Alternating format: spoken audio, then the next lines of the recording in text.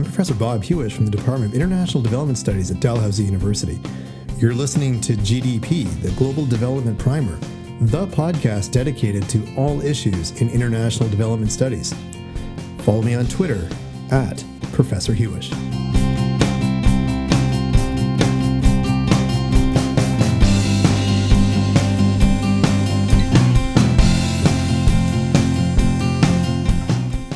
And on this episode of GDP, the Global Development Primer podcast, we're very happy to have Dr. Ryan Hoskins join us today.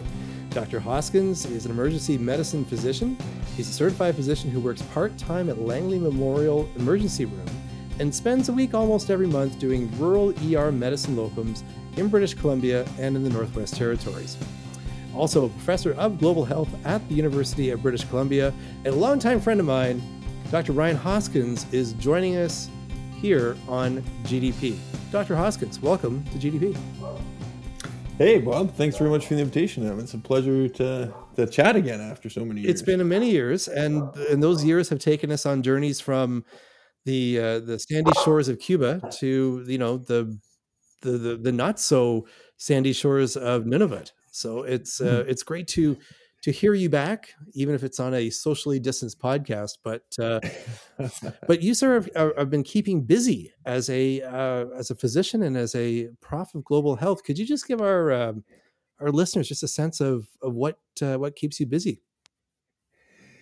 So yeah, I do emerge medicine. I find that still a fascinating area in terms of the bit of the adrenaline it gives you, a bit of the you never know what's going to walk in the door kind of scenario. And I don't do so much at Langley. I do a little bit at Nanaimo now and Squamish. But yeah, I've managed to kind of branch out a bit more into doing research in global health and trying to grab every opportunity for to pick out poor innocent people to listen to my rants. And this, by the way, was an excellent opportunity. So thank you, Bob.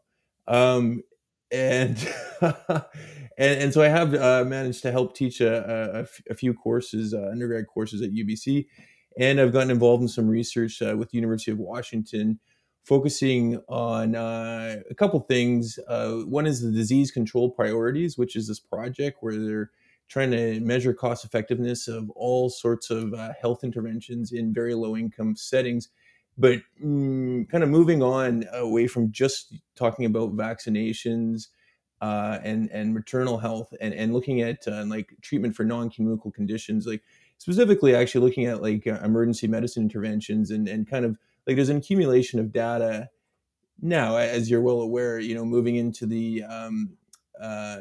a phase of global health of non-communicable conditions where really, if we look at quality adjusted life years saved and prevented, there is quite a strong case to be putting money into things like emergency rooms, into things like hospitals, into things like cancer care. And but traditionally the focus, of course, has been more on purely the prevention part. And so the disease control priority is really just trying to accumulate some good economic evidence showing that and leading some good policy. A special interest area of mine is rheumatic heart disease as well. It's a condition that a lot of people might not be too familiar with in high-income countries, although it used to be pretty ubiquitous until the 1950s. But it disappeared in high-income countries, with the exception, actually, of some indigenous communities, more so in Australia and New Zealand and South Pacific, but a few instances in North America. Right. Well, it remains endemic in largely in sub-Saharan Africa, parts of Asia, and what it is it's in North America, when you come in with a strep throat, the consequences of that are very little. But if you're in a low-income setting, owing to a couple of reasons that we're not entirely sure about, it can lead to devastating changes to your heart valves, which can cause heart failure, and basically it can cause even children to die of heart failure. It's a devastating condition, and about 300,000 people die prematurely around the world from it. So it's a kind of a fascinating disease because it was eliminated here, and we probably overtreat it in terms of what we do with strep throat and sore throats when people come into to primary care offices in North America, and yet at the same time, it's profoundly neglected in low income settings. So it's for me that I find that fascinating, Hmm. the resource inequity on that one. Well, Dr. Hoskin, that's what you do is important and fascinating and needed. And I hope that we can have you back routinely as a repeat offender on GDP to talk about some of these great projects in detail. But as it is your first time on the podcast, the topic that really think underlines what it is you do and sort of ties us together as in solidarity on this is these really wicked healthcare inequalities. So just like you said, there are diseases that are science knows how to address, sometimes overly address, and then there are parts of the world where regardless of the existence of said medical knowledge, there's these inequalities that needlessly occur. And this is something that in my mind is at the heart of global health. Just how do we continue to live in a world with extreme inequalities? And I think the pandemic is something that kind of showed the naked face of what global health is. We talk very affectionately about wanting to create healthcare for all and solidarity. But when emergencies arise, or if it's a pandemic, or if it's a consequence of natural disaster or whatever it is, the system in place to see those inequalities furthered seems to be maintained. And the one issue that I'm curious about to get your thoughts on would be, now that some people say we're just getting ready to go into an uptick of the fourth wave of COVID. Others say we've hit the crescendo and now it's about getting out of this thing altogether. But when it comes to vaccines that are now exist, they know how to deal with the virus through vaccination. Certain vaccines give certain people now great opportunities over others to travel, to bear certain work and responsibilities, and others are still waiting for their very first jab. Um, we're now seeing vaccines become more important than passports to enter countries. The United States, for example, is listing 4 vaccines that people need to have upon entry. Otherwise, they have to go into self-isolation. And even those who have mixed vaccines, we're not even sure if they're going to be welcomed in or not. So, Mhm. what are your thoughts on this? But we've now entered an era where the the the vaccine is now really the new passport. Yeah, well, so a few things on that. Yeah, I mean, first of all, as you say, like we don't know where this COVID's going, right? And as you say, you're hearing many different stories along the way that it's, or as they said in my home province of Alberta, it's over back in July, Yep. right? May have jumped Uh, the shark on that one. yeah, exactly.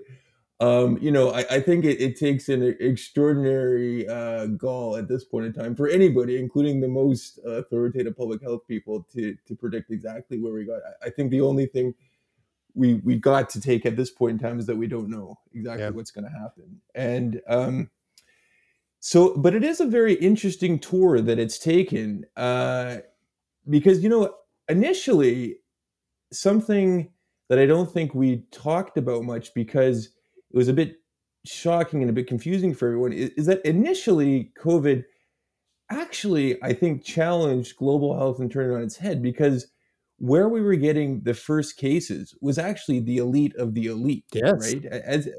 As we, you go back to that time, there was that ski resort in Switzerland that kind of was a nidus for a whole bunch of That's infections, right. It was and then prime who ministers and their spouses and presidents and kings and queens and people who exactly. eat very fancy meals, fancier than we do. Exactly. It was the alternate universe of global health, right? Where the most privileged were being impacted, and the least privileged, to everyone's shock, were not being impacted initially.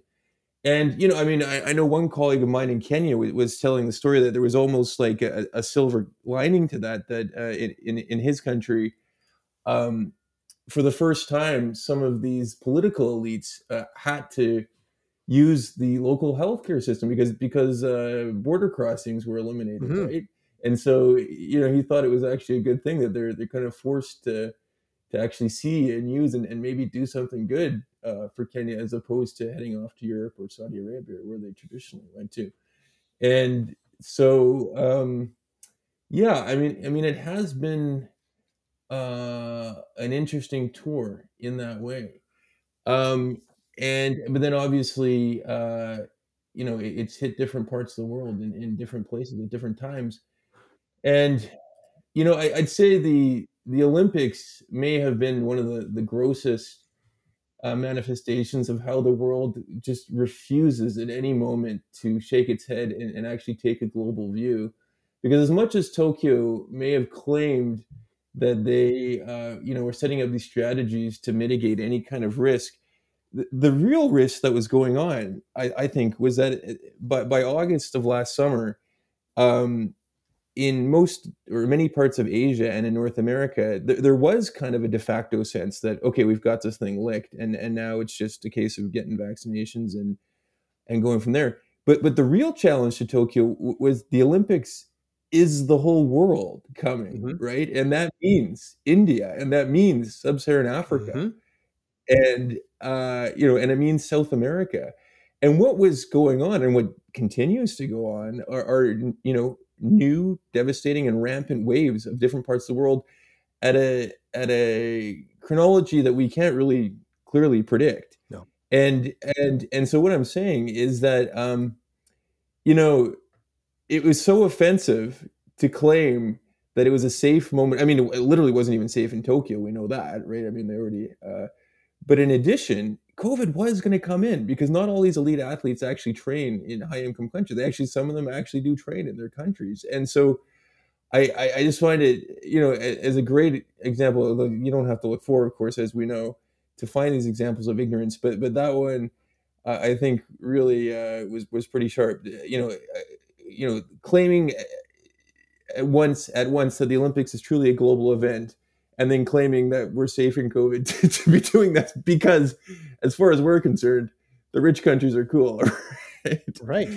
So, so yeah, I think this question of different inequities and how we're responding to this, obviously, it's hit in many different ways. Um, the Yeah, I I mean, mean the there's one fact that stat that I think Mhm, what we could look at would be, mhm, yet right now, today, at the beginning of October 2021, mhm, mhm, 45.4% of the world population has received at least one dose of a mhm, COVID-19 vaccine. mhm, 6.27 billion doses have been have been given globally, and 27.97 million are now administered each day. But only mhm, 2.3% of people in low income countries have received at least one dose. So, yeah, we get this scenario now where there's billions of doses. You've got countries like Canada where we're at the cusp of that very important 75% threshold. The US had this huge initial out the gate vaccination, and now it's sort mhm, of stalled at around 56%. And mhm, other countries are on their way to 75%, if not mhm, past it. But there's mhm, still pretty much the entire continent of Africa and mhm, parts of Asia where the vaccine rates are still in the single digits. And yeah, you know what right there, it just shows that there wasn't attention to any sort of social justice going on. And now we're into there's two other factors that are laying into this. And the first is that at a time when you've got hundreds of millions of people without their first jab, there's now discussion in parts of North America to give now boosters to those who are here. The government of Quebec was very open about it. They said, "Yeah, sure, we will give a second round of Moderna or Pfizer to anyone who initially received AstraZeneca so that you're guaranteed to be able to travel. And meanwhile, some of those places people may want to travel to can't even get access to these vaccines. And Mhm. the other issue is that the big four vaccines that are in Mhm. existence aren't the only game in town. We talk about Mm. the Astra Zeneca vaccine, some of the Mhm. controversies around it. There were uh, jurisdictions in North America, Canada in particular, that were Mhm. using it and then said, nope, we're not going to go near it anymore. And then you've got Pfizer, you got Moderna, and then you've got Johnson and Johnson. But then there's others that are out there as well that are not necessarily approved by Canada or the CDC in the States. You've got the ones that have been developed in Russia, the Abdala one that was developed in Cuba. They're starting to Mhm. do pediatric doses for, and others. I mean, there's Mhm. about a good Mhm. 12 or 15 of these other vaccines that are out there. And Mhm. if someone is vaccinated with one of those that are not part of the big four, their ability to travel and have that free movement is now eliminated as well. And I guess what I'm really worried about here is that, are we getting into an era where we're starting to divide the world based not just on the passport in your back pocket, but the type of vaccine that you've received? Mhm. What are your thoughts on that? Yeah. Is this something that, W- as a physician, a global health prof, that it worries you in any way? Well, okay, a couple things I want to. So yeah, and there's another indicator.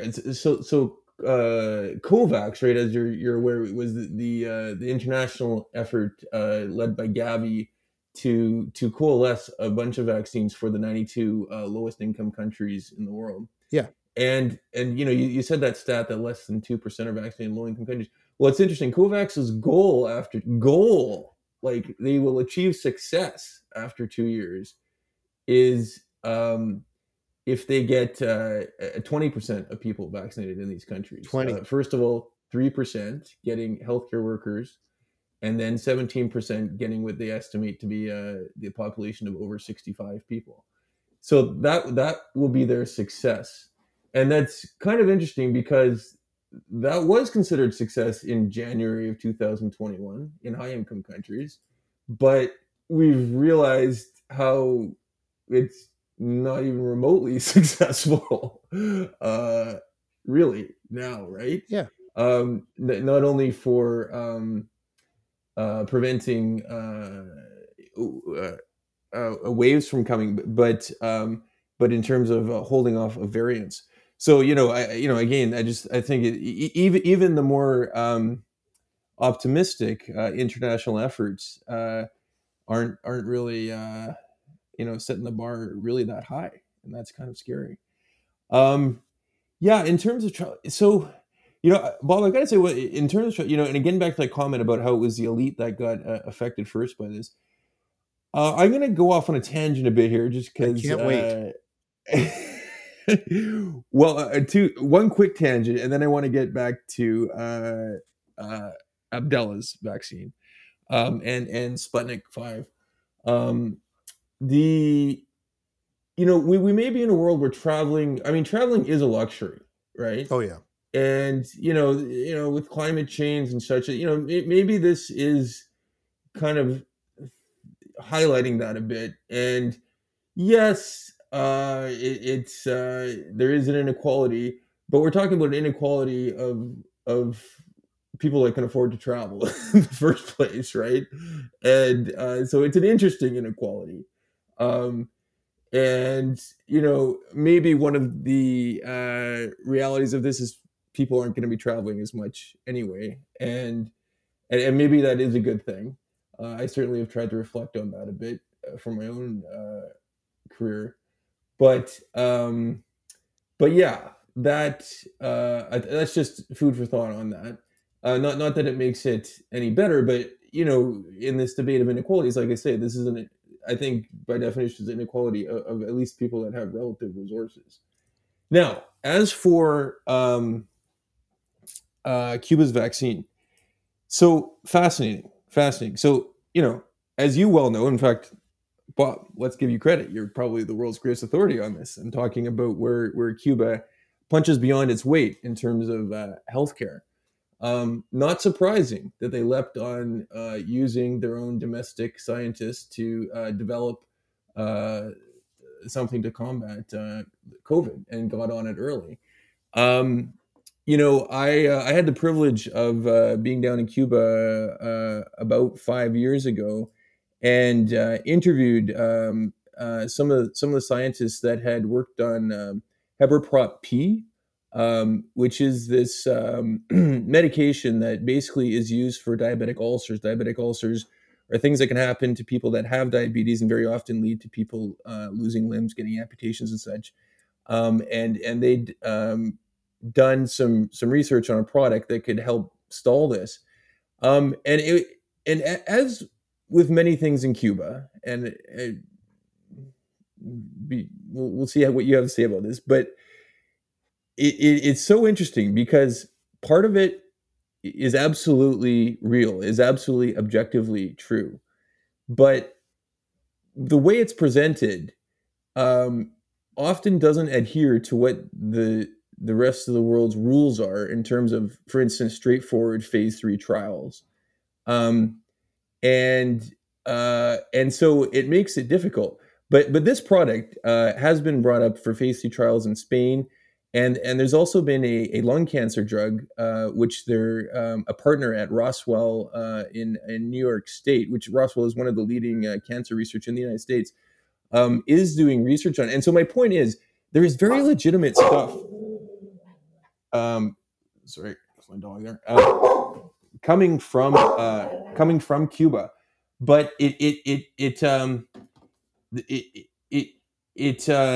it sometimes that doesn't, like I say, adhere to the same kind of customs and protocols in terms of what North America likes to call evidence based medicine, and so it becomes difficult for the rest of the world to kind of buy into it. But Bob, as you know well, I mean, there's so much politics to this, right? And sometimes it's really difficult to tease out the what's politics and what is science, right? Yeah. So let me just comment on the Abdullah.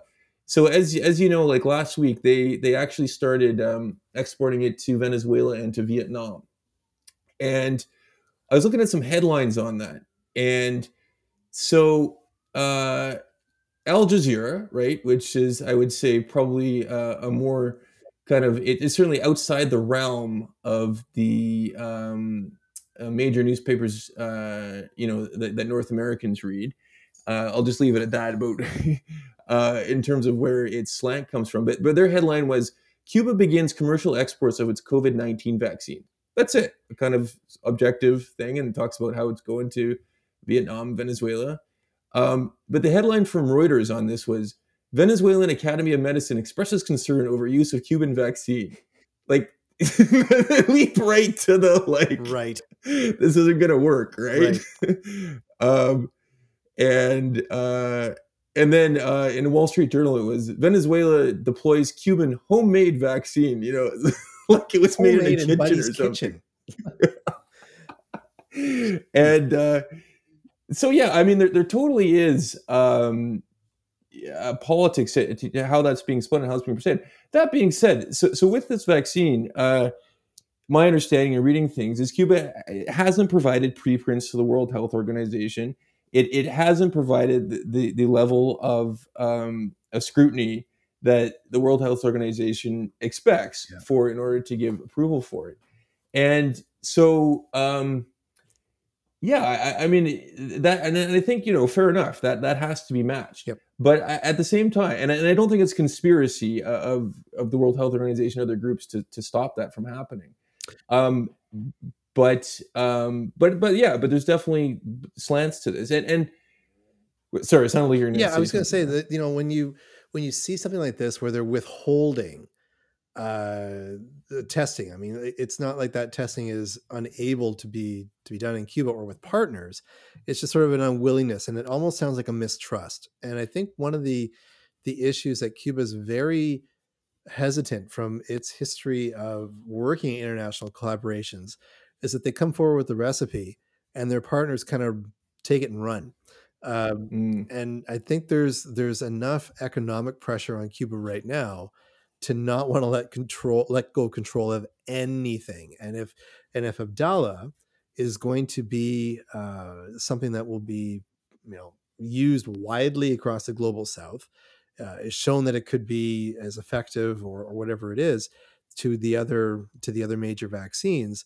There's a fear of losing control, and I mhm, think that is something that makes it very difficult when you see these collaborations come up with Cuba. And again, part of it is because there's been some real underhanded stuff done to Cuba, especially in its medical sector and mhm, in its research and development sector by the outside. A lot of the policies that the US has put forward over decades have made it very mhm, difficult to be a practicing physician or scientist in Cuba. mhm, So there is that mistrust, but at the same time, to build that trust and create that assurance going forward, that is, that's a two-way street. Everyone has to mhm, really have a lot of faith in each other. So I wonder if that's also mhm. factored into why there's some hesitancy to provide that material. Yeah, and I think that's true. And then on the other hand, I think and this is a really interesting thing. I think is that there's like I think there tends to be a disbelief from the West that Cuba or Russia or India Mhm. could really be doing something useful, Yep. right? Maybe India's given a little more leeway these days because it is the pharmaceutical the pharmacy to the world, and it has some well Yep. developed internal research now. But you see, I think But right there, Dr. Hoskins, is a big issue that there's now mistrust coming into the world during and what will be post COVID-19 pandemic. mhm, If it's, we're now seeing the world being divided in a way about what brand of vaccine people have in them physically, and is mhm, that trustworthy? Right now, we're seeing mhm, with the passports rollout in North America, every jurisdiction has its own app. But if you come into the jurisdiction and you don't have that app because you were vaccinated abroad or you're vaccinated somewhere else that the app doesn't recognize, you then have to get in a situation with every retailer or ticket mhm, usher or hotel clerk about your own personal story as to why you are vaccinated and should participate in society. And mhm, we've seen the race to get these vaccines up and going, the different mhm, technologies. There's been the viral vectors, the mhm, mRNA ones, and I believe Abdallah is a protein subunit vaccine, mhm, and all these different ways of trying to go at this issue, and all very new. Like mRNA was something that I don't think was planned for a virus. It was like this might work if we spend more time with mhm. lipids as opposed to proteins, and we'll go from there. But I think that I hope that we're not getting into an era where nationalisms start to rise up and load in these assumptions that, oh, Cuba couldn't produce a vaccine, so what's the point? Or somebody from Russia has the Sputnik vaccine, so Mhm, thereby it must be faulty. And mhm, it seems at a time when you've got this global phenomena that conjoins everybody, everyone's life has been impacted by this, the ability to find further divisions in society and further myths and just you know rotten knowledge about this all around just seems to be growing, if you know what I mean. yeah, and kind of taking an angle from that. I mean, part of the disbelief isn't per se that it's Cuba and Cuba has been cast as an enemy in the past. I think part of the disbelief is that from a North American perspective and a European perspective, we have our patent system, which provides economic incentives for pharmaceutical research and for gaining revenue from pharmaceutical. The idea that someone could work outside that system, the idea that you could effectively produce something outside that system, is actually inconceivable at this point. Yeah. And I think that actually feeds in to part of the disbelief. Mhm. Because I mean, this is the Cuban story, right? It's time and time again from back in 1959 to when they started sending doctors abroad when they set up the medical school of the Americas.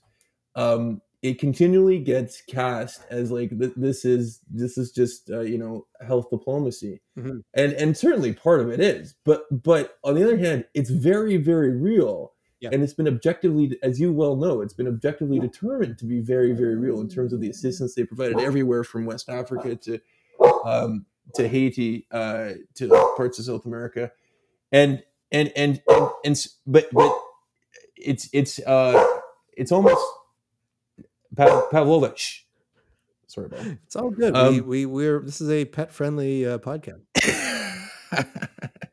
She's getting excited with this Cuba I talk, tell you. and where I'm going with it. And so here's the thing, though. I think, but I was just looking this up the other day too. That again, we have this kind of neoliberal commercial concept that you have to have money involved in pharmaceutical, and that's the only incentive that can get things done. But you go back to Joseph Salk and the polio vaccine, Mhm. right?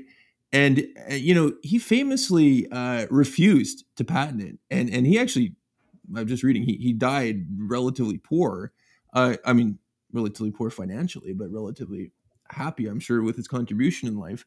Because at that time, in the mid 1950s, and really, I would say probably until the last 20 years, there's an ethos amongst researchers, right? They're not purely driven by money. They really do want to get things done. They really do want to change the world. They really want to help people. And that, that is something that Cuba promotes in terms of the types of things that they've done internationally and the types of research they've done on like I say, lung cancer medications and Haber-Prep. And like I say, I think North Americans find it unbelievable that like someone would actually just do this because it's actually a good thing, and that you can have researchers do high quality research just because they really like to do it. Right. But there actually was a time in North America, Banting and Best, back in 1924, they didn't patent anything. Fleming and Florey with penicillin, they didn't patent anything, right? Right. All these people knew that they were dedicated researchers, and um, uh, there is a way to capture this. There certainly was a way in North American and Western history to do this research without having money as the carrot to do it. Yeah. And there is a way today, and I really think that's something that we have to work on too. I mean, that gets into discussion of how you can rearrange incentives and patents and such. And I think what we currently have is really just the end game of what a few pharmaceutical company managers, mostly premised out of Washington D.C., have managed to manipulate what the World Trade Organization has determined as the rules of the game. But I think Adam Smith would be rolling in his grave. Even Adam Smith would be rolling in his grave if he heard, because he was fighting against patents when he wrote Wealth of Nations, right? That's right. And other things like prizes, for instance, which is essentially what the early COVID vaccines were. There was these assurances, we're going to buy this much. It's like the equivalent of a prize. Like that actually did something, instead of just allowing pharmaceutical companies to pick the topics and pick the ways they're going to do them. What I'm saying is that I think Cuba and Russia challenge the notion that just doing it for money and the system that we've set up is the only way to do it. And we've become so inured to it that we've accepted that this is normalization, and that you couldn't possibly have people motivated by just trying to do it. And you can't. And I'm not saying you can only have that. Certainly you have to partner up, and you have to scale up, and you're going to need industry with that. But it is possible. What Cuba's doing is possible, and what Russia was doing is possible. And yeah, talking about the Sputnik 5 too, you're right. That was totally dismissed at first, but then in January of 2021, there was a big article in the Lancet that was like, this is actually kind of workable. Yeah. Yeah.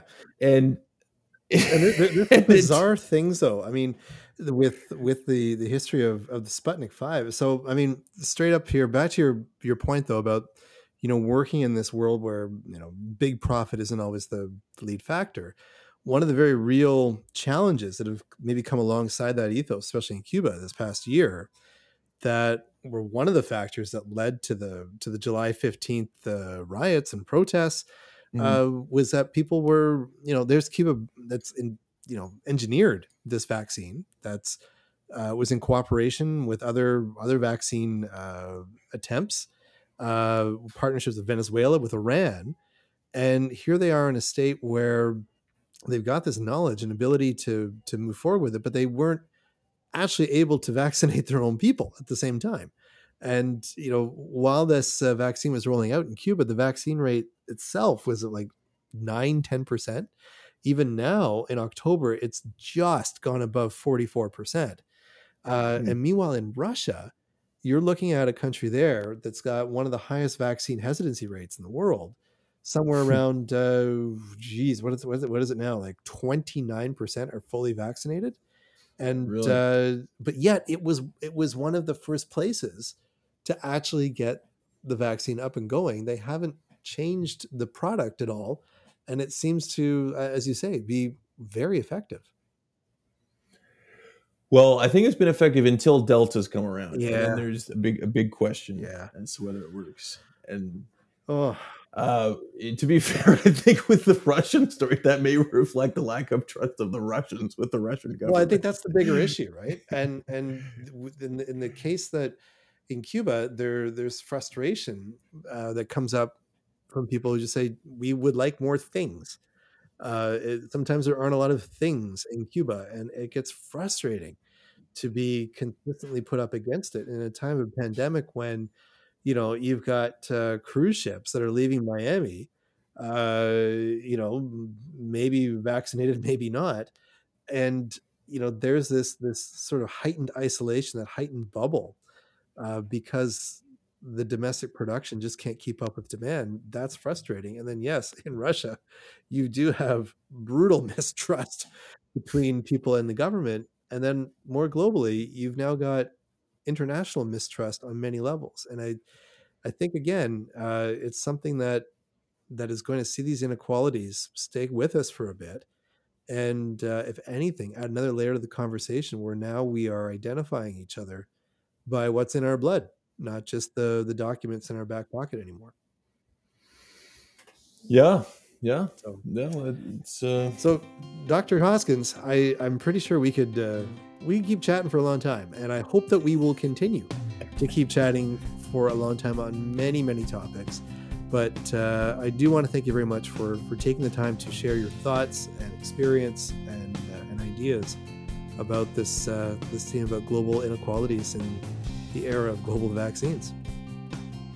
Well, thanks very much for the invitation, Bob. I look forward to coming back, and we'll have more interesting chats. We definitely will, and we've been joined today by Dr. Ryan Hoskins, admired by children and animals alike, and just an all-around good guy. Always a pleasure to have him join us on GDP.